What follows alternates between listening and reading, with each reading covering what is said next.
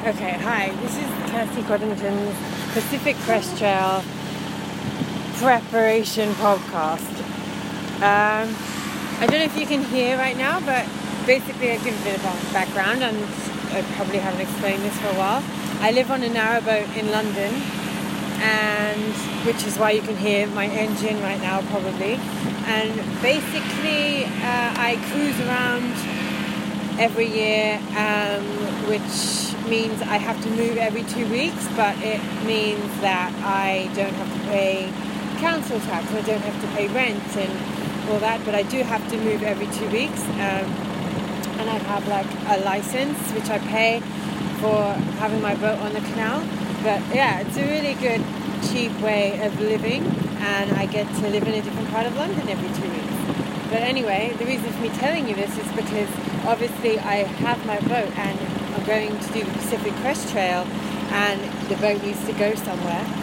So today, I guess you can say I'm starting my journey towards the Pacific Crest Trail. Today I'm starting to move my boat northeast to its final resting place, kind of, where it's going to be staying for 7 months that I'm away. It's also going to be taken out of water and probably end up in a field, where it's just going to sit till I come home. And yeah, they're going to take it out, put it up on a crane and clean the bottom of it and maybe do some welding to it or whatever needs doing to her. Hopefully with my consent, so I don't come back to a huge bill. But yeah, so today I'm starting my journey. I'm actually moving towards east. I've worked out I've got about 8 weeks left till I leave for the Pacific Crest Trail, fly out to Los Angeles. And I'm still working a lot to get money together for the Pacific Crest Trail.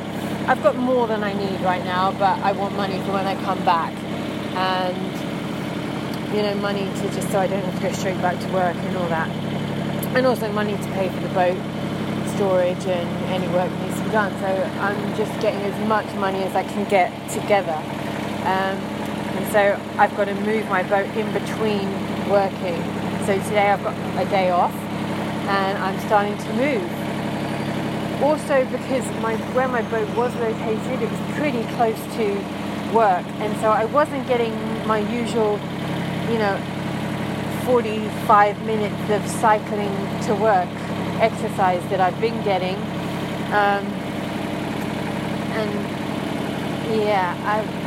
So I need to kind of move my boat to a distance where I can get a decent amount of cycling in for preparing my body for the PCT.